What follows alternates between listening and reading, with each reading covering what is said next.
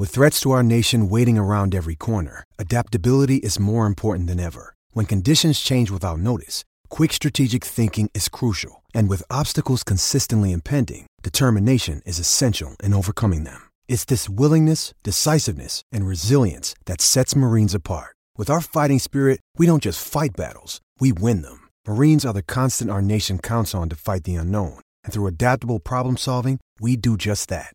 Learn more at marines.com. This episode is brought to you by Hyperice, the leader in advanced warm-up and recovery technology. They have tons of innovative products, like Venom heated wearables to help soothe sore back muscles, Normatec compression boots to speed up recovery and increase circulation, and Hypervolt massage guns to improve mobility. Loved by athletes like Naomi Osaka and Erling Haaland. Try them yourself. Get 10% off your order with the code MOVE at hyperice.com. This episode is brought to you by Pepsi Wild Cherry. Pepsi Wild Cherry is bursting with delicious cherry flavor and a sweet, crisp taste that gives you more to go wild for. Getting wild may look different these days, but whether it's opting for a solo Friday binge watch or a big night out, everyone can indulge in their wild side with Pepsi Wild Cherry. Also available in Zero Sugar. So grab a Pepsi Wild Cherry and get wild. Just one ball left in the over now, and the Badger is on 99. England require 2 more to win. Just one ball left in the over. Marshall at the top of his mark. Richardson, Lloyd in the slips. Greenwich at gully. Calitcharan in the covers. Haynes lurking under the lid at short leg. Michael Holding at fine leg. He'll be bowling the next over. Badger somehow got to get to the other end. He can't allow Willis to face Holding. Here comes Marshall. He's in, and that's been tucked around the corner. He's got it. He's got it. He's made it. The Badger has made 100. He lifts his helmet off. He removes his gloves. He kisses the ground. Hordes and streams of nubile attractive women come charging onto the outfield, hugging the young man. Oh my word, how must he feel? And England, the scores are tied. Hi everybody, this is the Cricket Badger podcast. Each badger marks the track with its own scent. His black legs are short but very powerful for digging. The name badger probably comes from the French word bêcher, meaning digger.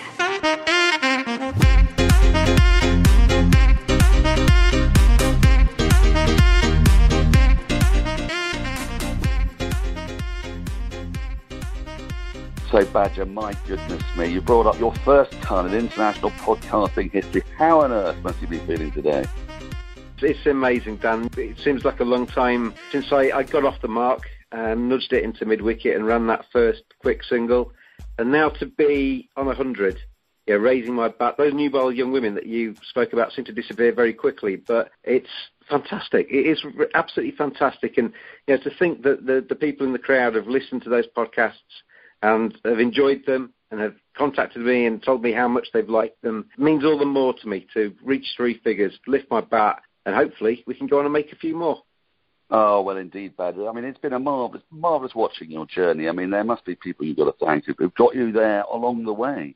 Well, I think, first of all, you guys in radio. I mean, I've worked in radio a bit myself, but the TMS gang and that make it good to listen to cricket-related things audio-wise, I think is very important, because I think the means of listening to people speaking is becoming increasingly popular, which is quite bizarre in a day of kind of digital technology where you can watch YouTube and pretty much see everything in the world.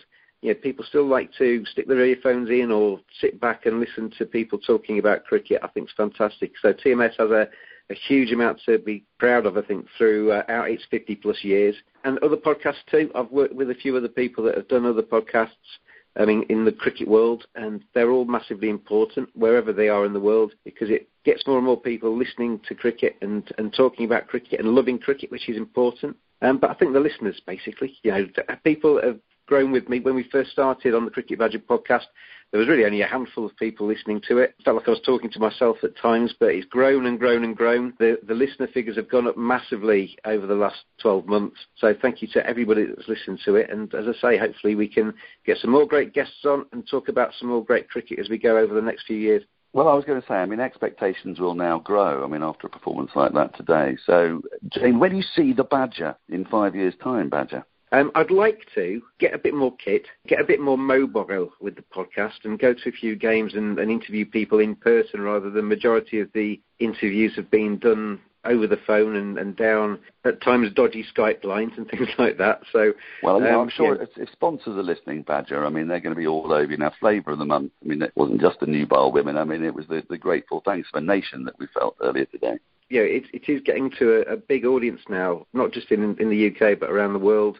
Yeah, I think the standard of guests we've had on, I mean, that's the other group to thank, yourself included, Dan, because you've been on the podcast more than once now. And yeah, the guests that we've had on, from David Gower, Gordon Greenidge, who was in the field there when I was getting my century, Joel Garner, who was on it very briefly, but we made friends with Joel Garner in the Caribbean after my very abrupt interview with him in Barbados. Yeah, through to current players, the likes of Keaton Jennings and Gary Balance and some of the other guys, Michael Carberry on just a couple of weeks ago. Make it a great listen, because I think it's quite varied. We have guests on that we talk to about their cricketing lives, and then we have people who are involved in cricket about their thoughts in cricket. It's a varied kind of podcast.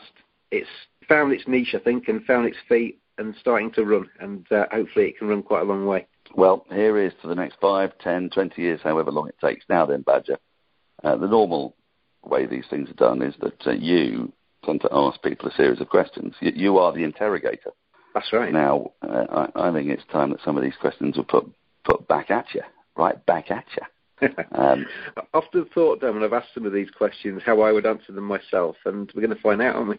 Well, we are going to find out. I'm very much looking forward to them. I'm happy to give you my answers as well, but I think yours are the ones that the listeners will be most interested in. So we're going to start at the top. Why cricket? Why cricket of all things? Why not? I mean, you're a Yorkshireman. It could have been bar skittles or ferreting or greyhound racing or pigeon fancying. So why cricket? Cricket's something that I fell into. It actually wasn't anything to do with Yorkshire when I first got into cricket. My mum's side of the family comes from down in Kent. I went down with my grandma, who is sadly departed, but was very important in my young life. And she took me down one August to see my great-uncle Reg and my great-auntie Joyce. And we stayed with them for 2 weeks in Ashford in Kent, and my great-uncle was a member at the St Lawrence ground, and he was ill one day, and his son came to pick him up to go to the cricket on a John Player League game. Coincidentally, actually, I mean, I say it wasn't anything to do with Yorkshire. Kent were playing Yorkshire that day, and they looked at me in the corner, minding my own business, as I always do, and they said, is he old enough, do you think, to go to the cricket instead of my Uncle Reg that day?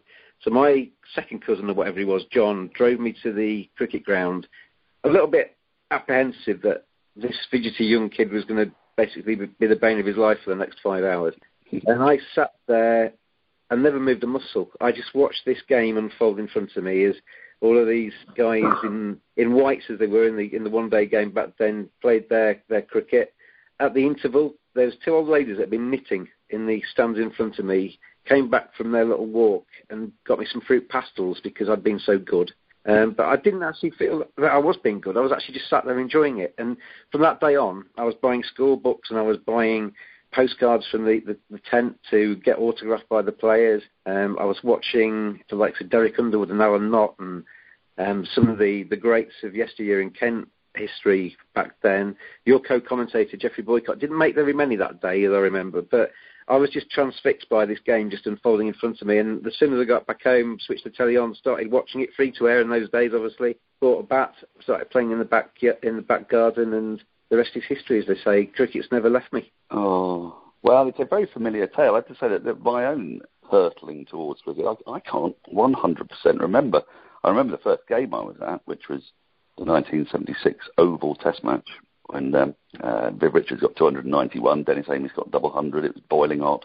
And very similarly, I didn't move. But I was already obsessed by then. I don't quite remember how. I think I was sort of stuck in a darkened room with the curtains closed. It was the only place you could find my dad during summer. And, of course, summer holidays, the only time you sort of connect with your parents, isn't it, really, because you're at school and you come home and eat dinner and go to bed. So if you wanted to connect with your dad, you had to go into a darkened room with closed curtains and watch the cricket. So, yeah, I mean, it's one of those questions, isn't it? I mean, it's great that you've got such clarity that you can remember the exact moment. For me, it was a sort of more amorphous happening, although I remember that, like I say, I remember the first time I was at the cricket. Now, we're going to move on from that.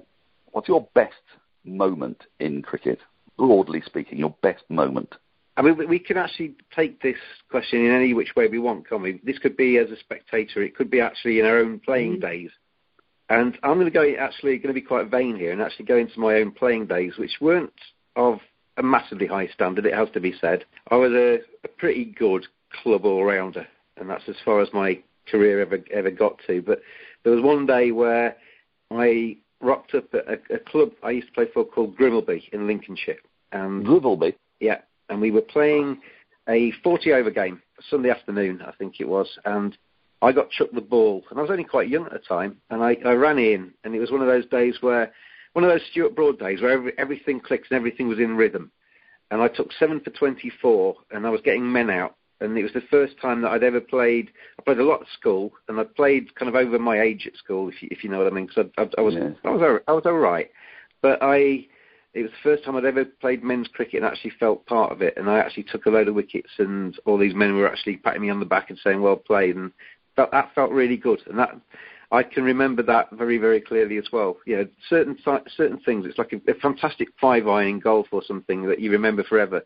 How old did you say you were? I was probably about 16 or 17, I think.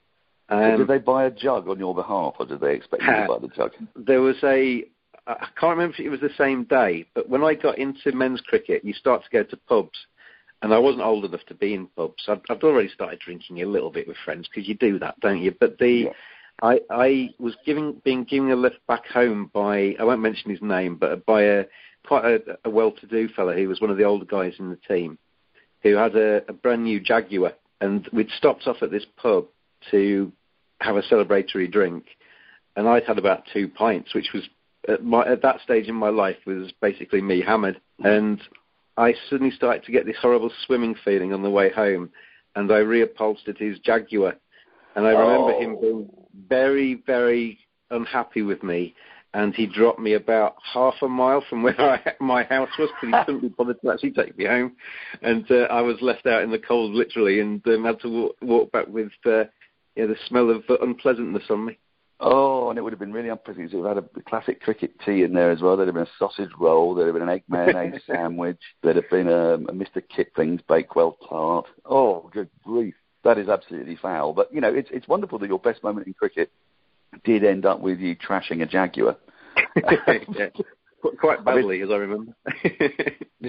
What about you, Dan? What's your best moment in cricket? Very difficult, isn't it? 'Cause you feel very self-aggrandising when you think about your best moment. It's hard, and as you say, career-wise, I mean, I've scored 200s in my career, but I don't really remember them. I mean, I remember scoring 100th run and that, but I think after that we did get absolutely plastered in the bar afterwards, and I did have to buy the jug. So that's not my best moment. I think my best moment, I'm going to say, is this year's World Cup final, actually, for very selfish reasons. I was commentating for SEN, an Australian radio station that Adam Collins had arranged that we'd do it for them. TMF had got their A team out, so I was NFI by then, which is totally understandable. So I was doing the game for Australian radio, and I was in the press box, and I looked around, and I saw that Atif Nawaz was there, and Jared Kimber was there, and Nigel Walker was there, who I'd set up Test Match Sofa with, and Lizzie Ammon was there, and Gary Naylor, who I'd done Test Match Sofa with a lot, and Andy Zoltzman was upstairs doing the TMS scoring, and I thought, wow, from Test Match Sofa 10 years ago, there's 7 of us in the Lord's press box watching the World Cup final with England in it, and I just, I felt sort of proud of that. I mean, I know it's weird to feel proud on behalf of other people's achievements, but I felt that we'd all been part of something, and it made me feel gratified, I think. That's good. Got a bit emotional. Understandably so, I think. Understandably so.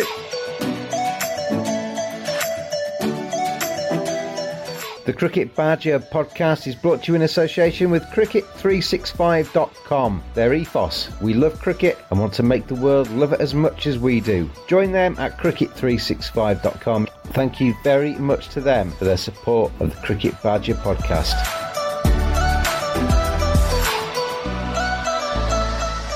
You don't get the best moments without having the worst moments. So Come on then. What's your worst moment in cricket? And again, I'm guessing this could be anything. It can be on a field. It can be, with a microphone in front of your face. It could be just huge and catastrophic disappointment watching, your team lose or whatever. There's been plenty of all of that. I've broken fingers and I've done all sorts of things. But this is actually quite a serious one because I used to work for Yorkshire, as you know. I was the media manager at Yorkshire for 4 years. And we had a bit of an ill-fated test match, I think, in 2010, where we decided to stage the Pakistan against Australia game. And nobody came to it. Very few people came to it. And the club was on its knees financially and basically laid a load of people off. And I was one of them. And I absolutely loved working for Yorkshire County Cricket Club. I love going into work. I did some days have to pinch myself to try and remember where I was because some days did become work. But the day that I was taken into a room and told that you are no longer required to be working at Yorkshire County Cricket Club, I can understand how players feel when they're released from contracts and stuff like that. I kind of walked out of that room feeling a little bit like, flipping heck, this has been my home for ages. They're building this new pavilion and all of this ground and got plans for test matches and things in the future.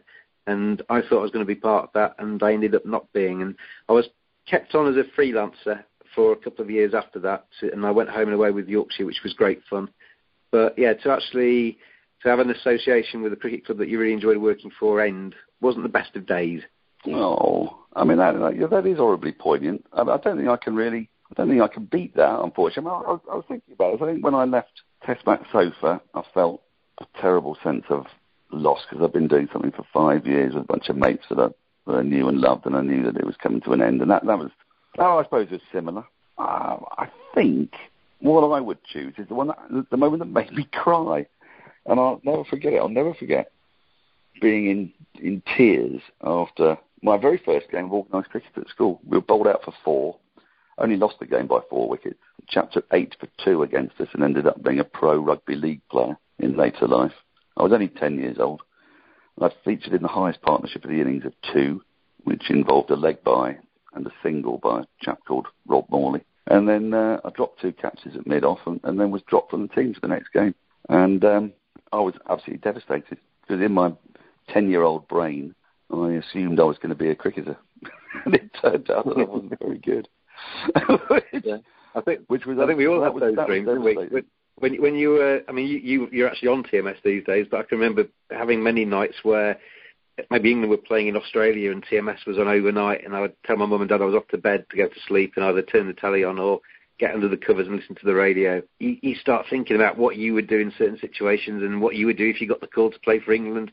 And those calls never come to some of us, do they? No, they never do. I've forever been netting on Clapham Common. Very occasionally a scout from Surrey might be there. And I'd desperately try to impress, and then I'd, miss a straight one or edge one or bowl a series of wides. And, it finally culminated for me when I had Colts membership at Surrey and I was 15, 16 and went into the nets. And they gave you could have nets with the players in pre-season. And Martin Bicknell, who's only a little bit older than me, came hurtling in and bowled a series of bouncers that I barely evaded, and I couldn't lay a bat on one. And that was like, the final realisation that all of those fantasies were nothing but dribble. But I'd sort of already realised that much younger. Right, let's move on, because we've got plenty to get through here. Now, I want your cricketing hero from when you were young. Now, you've asked me to come up with mine as well, so I've cheated a little bit because I've taken young to expand from the age of 6 to about 14. Okay. And in that time, I've had 3 heroes. So I'm going to allow you similar leeway, if that's all right. So first of all, tell us when you were born. Well, I'm the same age as you, I think, Dan.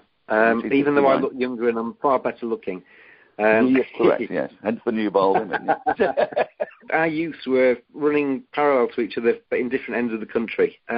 But as I say, I went down to Kent when I was young, and I used to spend every summer down there at the Canterbury Festival watching Kent play. So although I was up north, I was actually a Kent fan when I was very young. And the person that really struck a chord with me when I was watching Kent was Chris Cowdery. He was somebody who was tall, he was good-looking, he could hit the ball, he bowled as well, so he did kind of the 2 things that I wanted to do.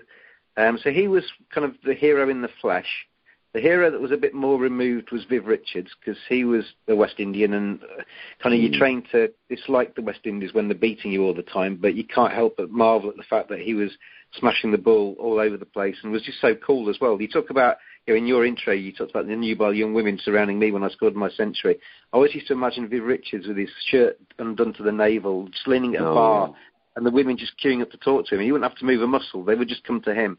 And he had just... And the men, frankly, everybody was yes, exactly. Viv Richards. So he was as cool as you get and could play cricket like no other. So he was massive to me as well. And probably if we're going to stretch it to three from back in the day, there was a young West Indian chap called Eldine Baptiste, because in those days we always used to know everybody's initials. And Eldine Baptiste used to play for Kent. And he used to be incredible on the boundary. I used to watch him field, and he used to swoop around, and his arm would just kind of extend like Inspector Gadget, and he'd pick the ball up and in one throw it back in. And I actually half supported the West Indies team that came back, maybe 84, when Baptiste was part of that team, and I was wanting him to do so well for the West Indies, because I used to love watching him play down in Canterbury. Well, those are three excellent choices. I'm going to give you my first hero, which was John Edridge, because I was a Surrey man, and he couldn't get him out, and he was made of granite, and he just looked to me like he was the bravest man in Britain, and you could do anything, throw the ball anywhere at his head and his chest, and he would withstand, and I loved that. I mean, it's very strange as a 7-year-old to have a hero who probably go about 2 and over if you were lucky, but there was something about him, and he also unbuttoned his shirt down not quite to his navel, but there was something going on then in the 70s, wasn't there? And then, totally inevitably, both of them arrived in 1977 when I was 8, and everything changed for me. Suddenly, I realised that cricket could be an explosive game. I'd loved it when it wasn't, but I realised that there was an Englishman who could smash the ball to all parts and could swing the ball vigorously in both directions, and he was handsome, a tash, and, he was just charismatic. And then, weirdly, I didn't fall out of love with both of them. I still sort of, admired what he could do, but there was something prepubescent about my heroism of both of them. And then Gower arrived, and I thought, he's the man I want to be. I want to be languid. I want to be blonde and blue-eyed. I sort of was blonde and blue-eyed at the time, but I wasn't languid or cool or good at cricket. And he just looked like there was nothing you could do to him. Wherever you put the ball, he would find some mystical way of waving that wand and sending it in a gap past fielders along the ground. And he infuriated in equal measure as well. I do think that heroes have to be vulnerable for me.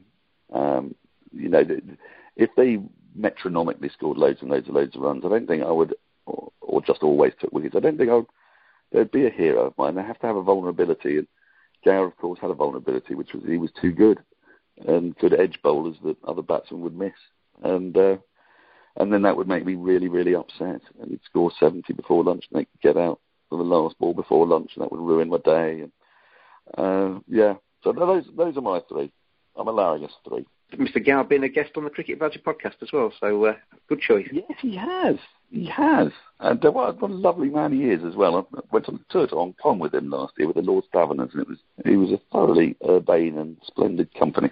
Now then, this is a question that you've asked, and I particularly love it, and I want to get your response first. So if you could trade lives with a current player, I wonder if it's going to be the same player that we're going to pick here. Who would that be? There's a common theme to this question, or certainly a common answer to this question, that everybody seems to pick Virat Kohli. Oh, really? Virat Kohli, when you ask it to a current player, they all pick Virat Kohli because they want to be as good as him, and they want to experience what he does and how he copes with the fandom in India, which is just manic, isn't it? But I'm not going to go down that route. I'm going to go with a current cricketer who has been in the news quite a bit just recently, because I think to be in Ben Stokes' body on the 4th day it was at Headingley, which is a ground I know very well, and to do what he did, and just to experience what it feels like to rescue an Ashes series effectively, because basically every ball he could have been out there, the Ashes were gone. And he just played 3 passages to that innings, weren't there? There was the initial obdurate Stokes, he was not going to give his wicket away. Then he got spurred on a little bit by Johnny Bairstow and upped the game a little bit and started to become a little bit more aggressive.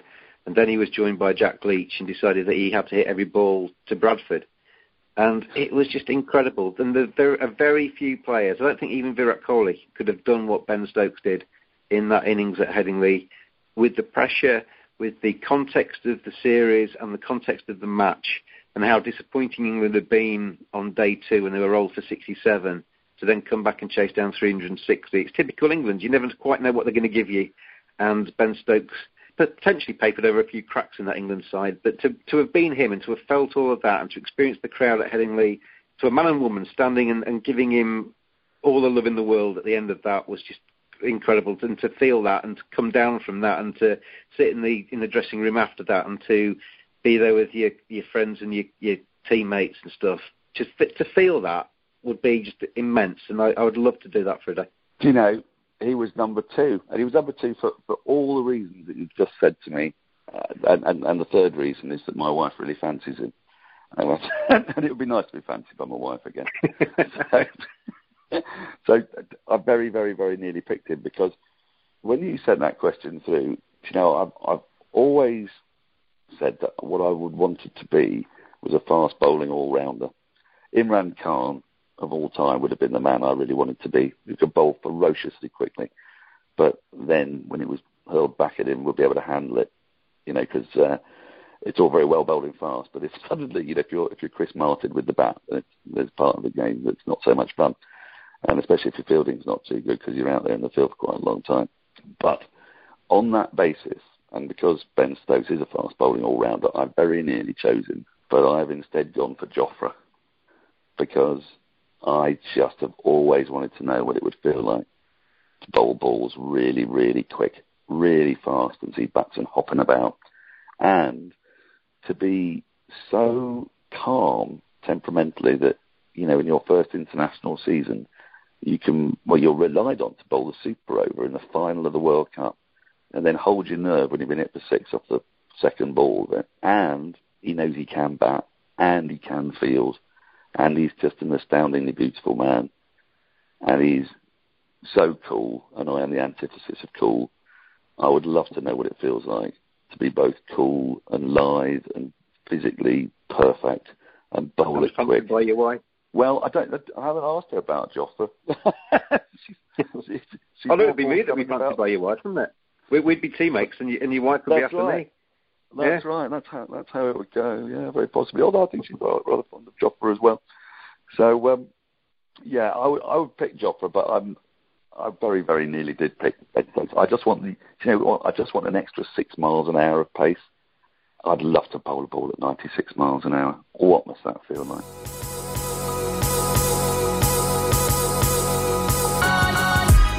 Hi James, I'd just like to say many congratulations on your 100th episode of the very excellent Cricket Badger podcast. Your knowledge and passion for the game radiates across the airways, and the podcasts are one of the highlights of my week. Long may you continue to entertain and inform us. Best wishes, Jane from Huddersfield. Hi, it's Jonah from Liverpool. So just want to congratulate Badger on raising your bat. Finally, you can talk about 100 without moaning about the new competition. I'd describe the Badger podcast as a bit like Steve Smith. It's a bit unconventional, a bit strange at times. You don't think it's going to work, but it's fantastic. You can't help but pay attention to it. Congratulations again. Hi, I'm Gary from Huddersfield. The best century I've ever seen? Kevin Peterson scoring 149 for England against South Africa at Headingley in 2012. What a fantastic innings. The following day, Texgate blew up, and that was the beginning of the end for KP.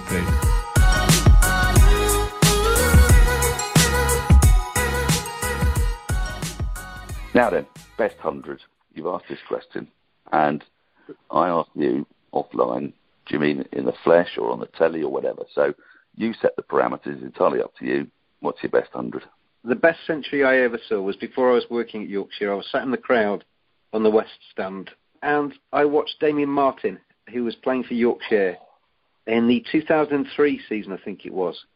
and he was smashed on the nose. And I remember actually walking past him I think it was the evening before. Your memory plays tricks on you. It was the evening before, I think, he went on to score the century I'm going to refer to. And he had his nose basically bandaged up. He'd been belted on the face. But anyway, the innings that he played was just the innings that you'd want to play if you could be good enough to play it. You know, Ben Stokes was smashing the ball all over the place. Ian Botham, you referred to, could belt it all over. But Damien Martyn that day, the field was set for him, regulation first-class field, and he was just getting his foot to the pitch of the ball, his nose over it, playing ridiculous cover drives. They'd packed the offside field, and he was finding the gaps every single time. It wasn't just a one-off. It was he knew where the fielders were, and he knew how to beat them. And it was just the most ridiculously good innings I have ever seen in my life. And to be able to play like that, just for a second, would be amazing. But I think he got a double century. It was far more than a run of ball. He hit 30-odd fours and a load of sixes as well, mainly towards the end of his innings. But just the first century of that, where every single ball went exactly where he wanted it to go, and he was a lovely batsman to watch, was just beautiful cricket. Oh, that is beautiful. In terms of, I can visualise it, actually, the way you've described it. I mean, I believe there's an article out at the moment about how unlucky he was as well. I think he's counted as one of the more unlucky cricketers, especially in 2005 when he got a series of terrible decisions. He was like a sort of, there's been a Mark Waugh to him, wasn't there? Yeah. Mark Waugh plus, almost, in a way, when he was really on song. I'll give you that. If you've not seen him play, click him into YouTube and just watch a few of his best knocks. He's a very good batsman to watch. Totally worth it. For me, live, you know, I find it hard to remember sometimes because a lot of the live cricket I've watched commentating, and it's a very strange thing you have when you commentate because you are so engrossed in the moment and you're kind of simultaneously aware and trying to be unaware of the fact that you've got a microphone and it's live, that you sort of manage that 20 minutes that you're on and your adrenaline's really pumping. And often I can't actually remember the details of a lot of those things. I mean, we'll come to one later, which I do remember, but that one is not my favourite 100. So I'm going to go with the one that made me purr the most live. I was just in a really good place in my life. I was 16 years old. I'd done my O-levels a year before, so I'd had this lovely summer off, and England were winning the Ashes, 1985. David Gower scoring loads of runs. But do you remember when they went to the Oval? It all feels like it was inevitable England had won that series easy, but they hadn't. They were 2-1 up with one to play, and they needed to win the series to win the Ashes. And on that first day, Tim Robinson got out early, which was unusual for that series, and then Gower and Gooch batted basically for the rest of the day, and Gower got 150 odd, and I was just in complete raptures, transports of delight. And I was there in the pavilion and I watched all of it and didn't move except for the lunch and tea break. And it's a similar thing to what you were saying about Damien Martyn. I mean, the bowling attack wasn't the best that Australia have had, but they had some decent bowlers. But the match situation, and it meant at the end of that day, you knew the Ashes were coming back and you knew that there was no way Australia could win. England were 2-1 up, England were 350 for 1 or 350 for 2 or something daft. Gooch was still there, and it was just absolute heaven. They put on 350, those two. I think I was on a summer holiday and had the commentary on in the car radio and was listening to that whilst you were sat on the ground. Well, there was a way to do it. But I'm going to give just a piece of kudos because I think it needs to be remembered. In all the hullabaloo about Ben Stokes' innings, which was undeniably brilliant, I missed nearly all of it live because I was commentating going to Lord's Taverners, and it was a tea break in our game, but I couldn't move the 10 cricket partnership for fear of jinxing it, which was stupid. Kept on hearing the shouts down below and say, "What's happening?" I'm going to go with an innings I saw earlier this year, or was it the end of last year? I think it was earlier this year, when Kushal Perera took Sri Lanka to victory against South Africa. For its sheer surprise, I mean, this is a guy who averaged 29 with the bat before then, and in a very similar situation, needing over 300 to win, 9 wickets down, 74, 75 more needed, just started pinging Dale Steyn into deep mid-wicket, correctly assessed the situation, just like Stokes did, didn't he? That, you know, I think back to 1982 in Melbourne, when Alan Border shepherded Jeff Thompson to within 3-4 runs of victory against England, and how long he took over it. And that was the old method. But now in this world of T20, when you're left with the number 11, cold-heartedly and clearly and gimlet-eyed say, right, we're going to go at 9 and over here. I'm going to hit a 6, a 2 and a 1 in each over, or 2 4s and a 1.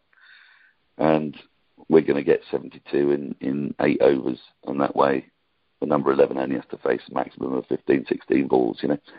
And it was just absolutely startling. I was watching that. I couldn't move. I was transported. And to think, you know, Sri Lanka are not a very good test side. They'd just been thrashed by England in their own patch. They'd gone to South Africa, who had a terrific bowling attack, you know, like Rabada and Steyn and what have you, Philander and so forth. And he just marmalised them. And I thought that was incredible, absolutely incredible. And that beat, for me, my previous favourite 100, which was Gooch's 150-odd against West Indies in 1991. But if we keep talking about our favourite 100s, we will never stop. So we have to move on. Next question, Badger. I'd be surprised if we don't end up with the same answer to this one. The best battle between two cricketers on a field of play that you have witnessed after Jofra Archer and Stephen Smith went hammer and tongs at Lords, rather alarmingly at points. What is your best battle that you've seen? Right, well, we'll see if we agree. I was in the crowd for this one. I was at Trent Bridge. Alan Donald had the ball in hand, and Michael Atherton was batting. Right, in that case, this is my answer too, so you give the full answer, and I'm going to agree with every single word of it, I think. I just thought it was theatre, it was drama, it was anger, it was everything you want to see on a cricket pitch, rolled into one little duel between two very, very fine players. Donald bowling at the speed of light, Mike Atherton, he effectively, well, he did, he got him out, didn't he, and it wasn't given, and it just riled Alan Donald, and his eyes just lit up and glared down the wicket at Mike Atherton. Atherton just kept smirking back at him and just patting down the pitch and stayed there and gritted his teeth and kept batting for England. Donald just got faster and faster. And I don't think I've ever seen anything quite like that. The drama, the kind of, you could feel it in the ground.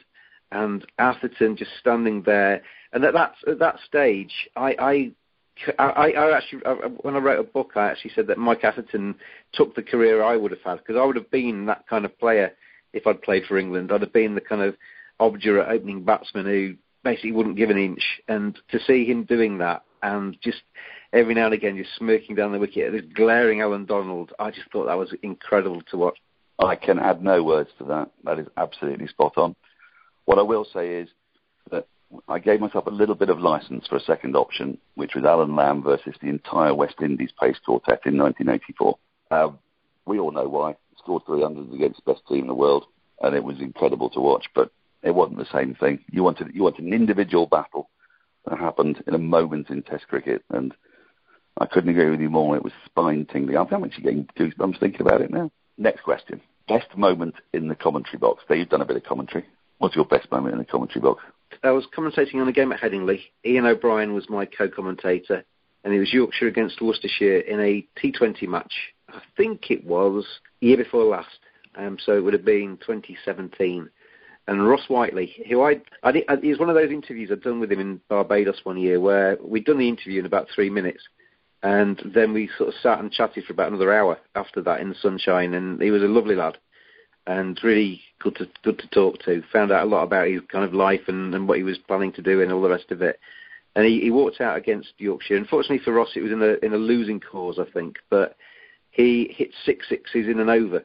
And I'd never seen it live, let alone commentate on it live. After his second 6, I actually said to Ian O'Brien, he's not going to do 6 sixes this over, is he? And Ian O'Brien was getting more and more kind of fidgety and agitated and excited next to me. And it was young Kyle Carver, who was the left-arm spinner for Yorkshire. And it was a bit of bad captaincy, I think. It was Tim Bresnan who was setting the field, and it was a short boundary on the leg side to the slow left armer. And Ross Whiteley just kept depositing him into the west stand. And to then call the 6th ball going into the crowd, into the microphone, it was quite special to watch that unfold in front of you and to actually be the person telling people about it. Was very, very good indeed.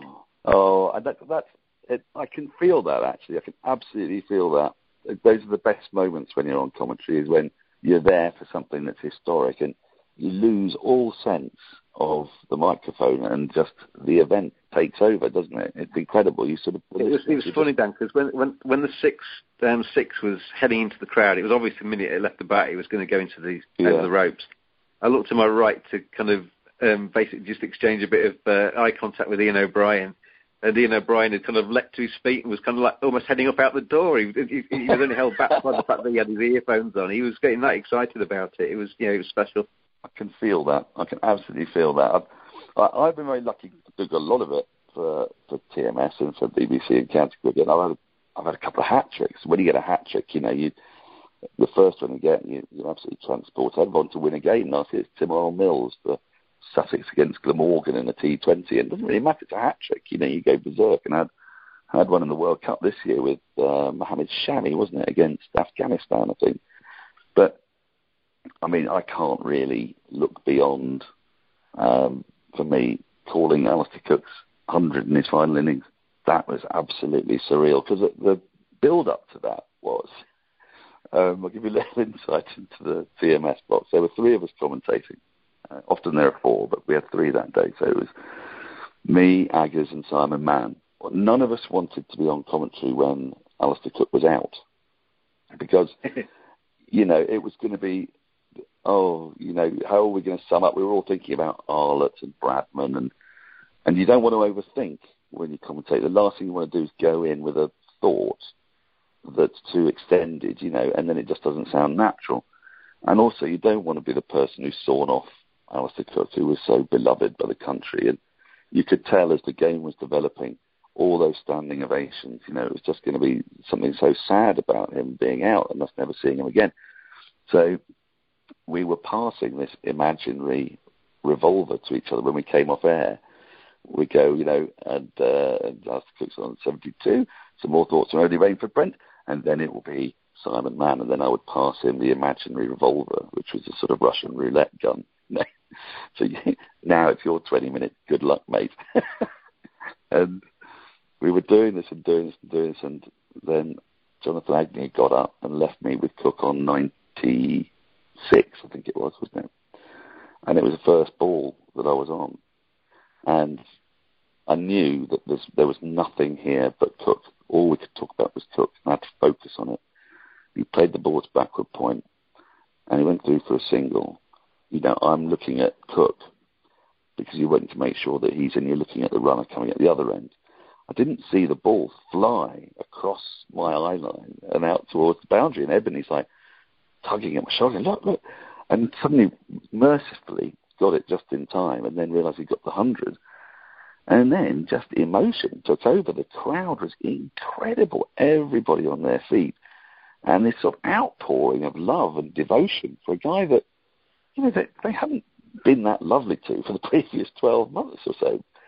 But once they realised what they were losing and what was going, and that time was passing, and it was a sort of, we all die type moment. Entropy takes us all, even though we're still alive, and he's in a commentary box now. But, and then I just let the crowd wash over me, and I felt this just fantastic feeling of just being lucky, so lucky to have been there and to be doing it. It was, amazing. I watched that back a few times.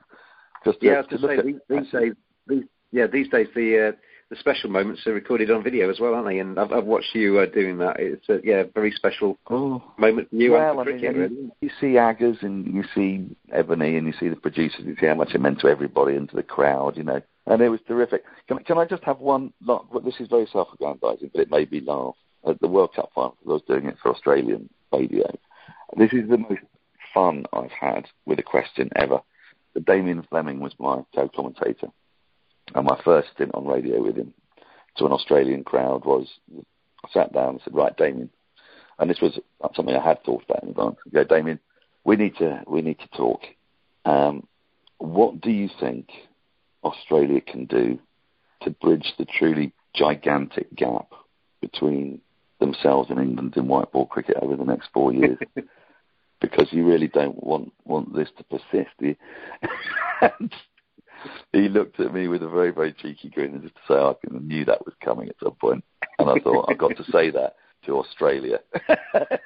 It was silly, but I just want to get that in there because I enjoyed that.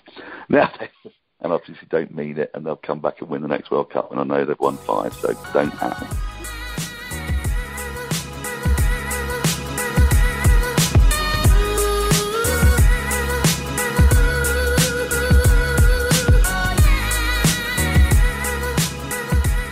I want to say congratulations to the Cricket Badger, James Butler, for reaching 100 episodes of the Cricket Badger podcast. I've no doubt he'll be raising his bat to the crowd for what is an amazing achievement. It's been a pleasure being a part of some of the episodes this summer over the World Cup and the Ashes so far. And congratulations on a fantastic milestone, and here's to 100 more.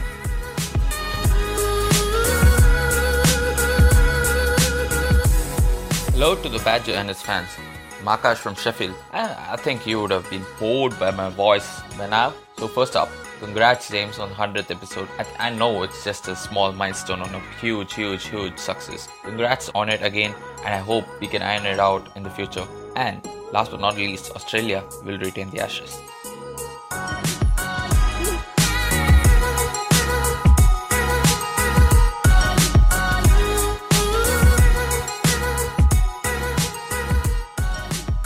What is your most memorable day at the cricket?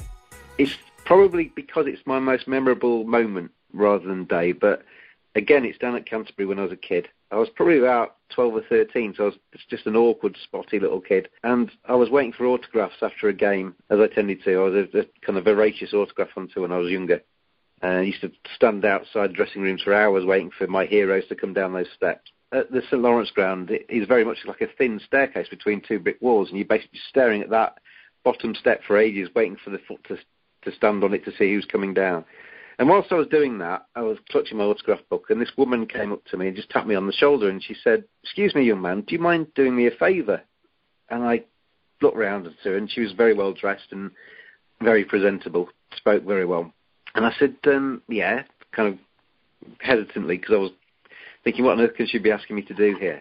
And she said, "I'm Chris Cowdery's mother, and I need his short-sleeve jumper because I need to wash it tonight because he wants to wear it again tomorrow." So I was looking at her thinking, right, okay. And she said, "Would you mind just running up those stairs and just asking him if he could hand it out to you?" Oh. And so I said, right, okay. And I was petrified, because this was like hallowed territory for me. This is, not only was I going to see that bottom step close up, but I was going to actually walk up the rest of them. And she said, "You just need to go to the top of the stairs and just turn left, and they'll look after you." So anyway, I started going towards these steps, and obviously a steward kind of was there and said, "Where are you going?" And I explained that this woman who I'd never met before had asked me to go up these steps, and he basically said, "Okay." And so I could have been doing anything, but I wasn't. And I walked up these steps, and I got to the top, and I turned left, and there was a man who I recognised, who was an older-looking man, who was just having a fag, and he sat on a chair just outside the dressing room. And it was Brian Luckhurst, who had played for England, hadn't he? But he former Kent opening batsman, and then the team manager. And I said, "Hello," and he said, "Hi, what can I do for you?" Kind of like semi-mocking me. And I said, "I've just been asked by Mrs. Cowdery if I could get Chris Cowdery's short-sleeve jumper because she needs to put it in the wash tonight." and he looked at me and he rolls his eyes back and he just says, "That's what they all say." So anyway, I stand there thinking, well, what do I say now? And anyway, he gets up off his chair, puts his fag out, and goes in and disappears for a bit, and then comes back and sits down, doesn't say anything. And before I know it, Chris Cowdery, he's dragged him out of the shower. He's come out with his towel wrapped around him, naked basically apart from that, his hair kind of like wet, and with this short-sleeve jumper, and he comes out and he says, "Hello, young man." He says, "Here's my jumper, tell my mum that thank you very much," or something, and he just chucks it to me. And then there I am at the top of these stairs with this short-sleeve jumper, looking through this door, and without being too graphic, there are all my heroes in this door, Chris Cowdery being one of them, as I've already said, but there's Derek Underwood, Alan Knott, Bob Woolmer, I think, Asif Iqbal, all stark naked, just getting in or out the shower. and me with this short-sleeve jumper, with Brian Luckhurst kind of grinning at me. And then I ran back down the stairs, gave it to this lady, and then I stood there thinking, flipping heck.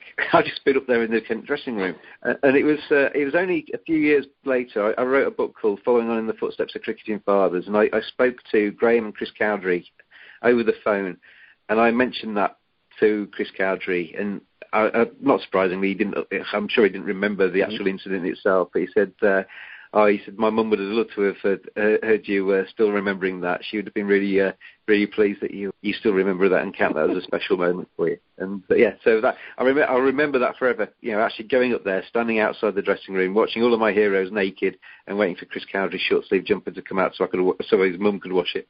Oh, that is absolutely beautiful. That is absolutely beautiful. I can't beat that.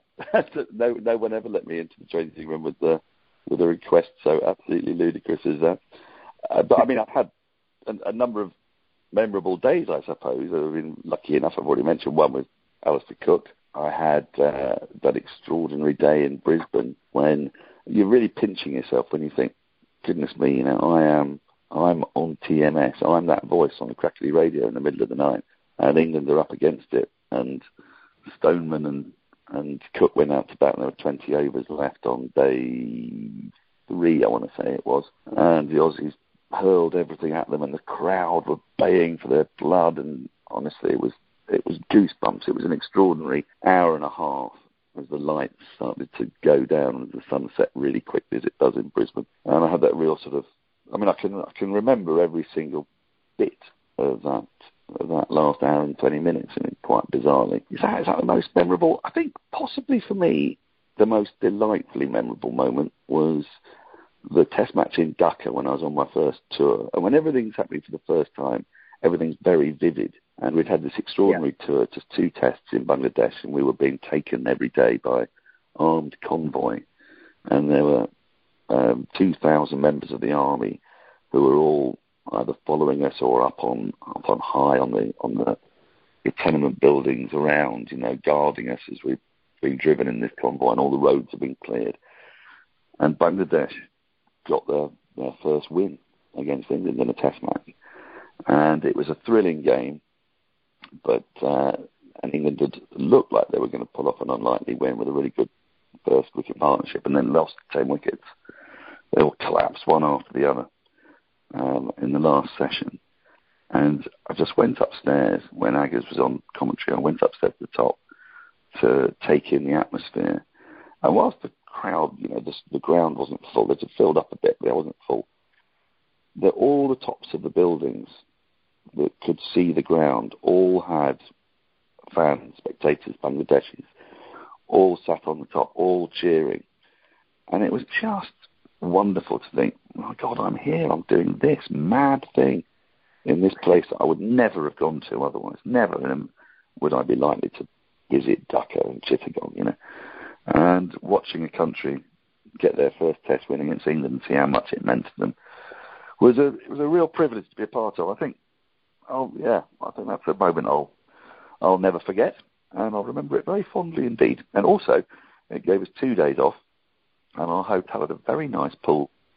And I know this whole trip, Dan, that's always a bonus, isn't it? If you maybe get a spare day and the match finishes early, you get time to actually do something rather than actually just spend, go from hotel to ground back again. You can actually do something with your day. And it sounds like you didn't. You stayed in the hotel pool, but no, I read a book and stayed in the pool with Gary Balance and Alistair Cook and the team, and caught some rays because it was early November, I think. And I thought, I'm not going to get sunshine on my back again for another 6 months. So I made the most of it. It's that Badger style. And there you have it. That's the end of the 100th edition of the Cricket Badger podcast. Myself and Dan, we got chatting, as you've probably gathered. Hopefully you found it entertaining and amusing along the way as well. But we thought we'd turn the 100th edition into 100th and 101st as well. So we'll hear part 2 of the Cricket Badger questions directed at myself and at Dan Norcross in the next edition of the Cricket Badger podcast. But just to reiterate my thanks from the start of the pod, thank you to you for listening in your ever-increasing numbers for your kind comments along the way. Hopefully you found it as enjoyable as me. I do really enjoy putting this together, talking to people I admire within the world of cricket, and hopefully the enthusiasm for the game that I have comes across in the podcasts and enters your ears and you find it enjoyable to listen. So thanks to all the contributors along the way. Thanks to all of my guests. Far too many now to mention. Some very big names in the world of cricket have been on the Cricket Badger podcast, and their presence on it much appreciated. 4 to pick out though, if I may. One has been with me on the 100th and 101st edition that you'll hear very soon. Dan Norcross, I think that's his 3rd appearance on the Cricket Badger podcast. Graham Harcastle, who is a regular on the podcast too. Thank you to him for his time, and to Ollie and to Akash for what's been quite a nice diversion this summer, and hopefully I think you've enjoyed that as well. The World Cup specials and the Ashes specials that we've done through the summer. What a summer to do it as well. But to Ollie and to Akash for their time on coming on those podcasts and for their thoughts and their voices and their cricket expertise, much appreciated. But they're just 4 of many, and it's been an absolute delight to talk to everybody on the show. And now on to the next 100. 101st very soon with you, and many more to come, I hope, as the Cricket Badger podcast continues, and hopefully you'll continue to listen to it. From the bottom of my heart, Badgers, thank you very, very much indeed for listening. And stay tuned, as we've gone from the nervous 90s, and now it's time to make it a big daddy ton. I'll talk to you soon, everybody. Thank you very much indeed.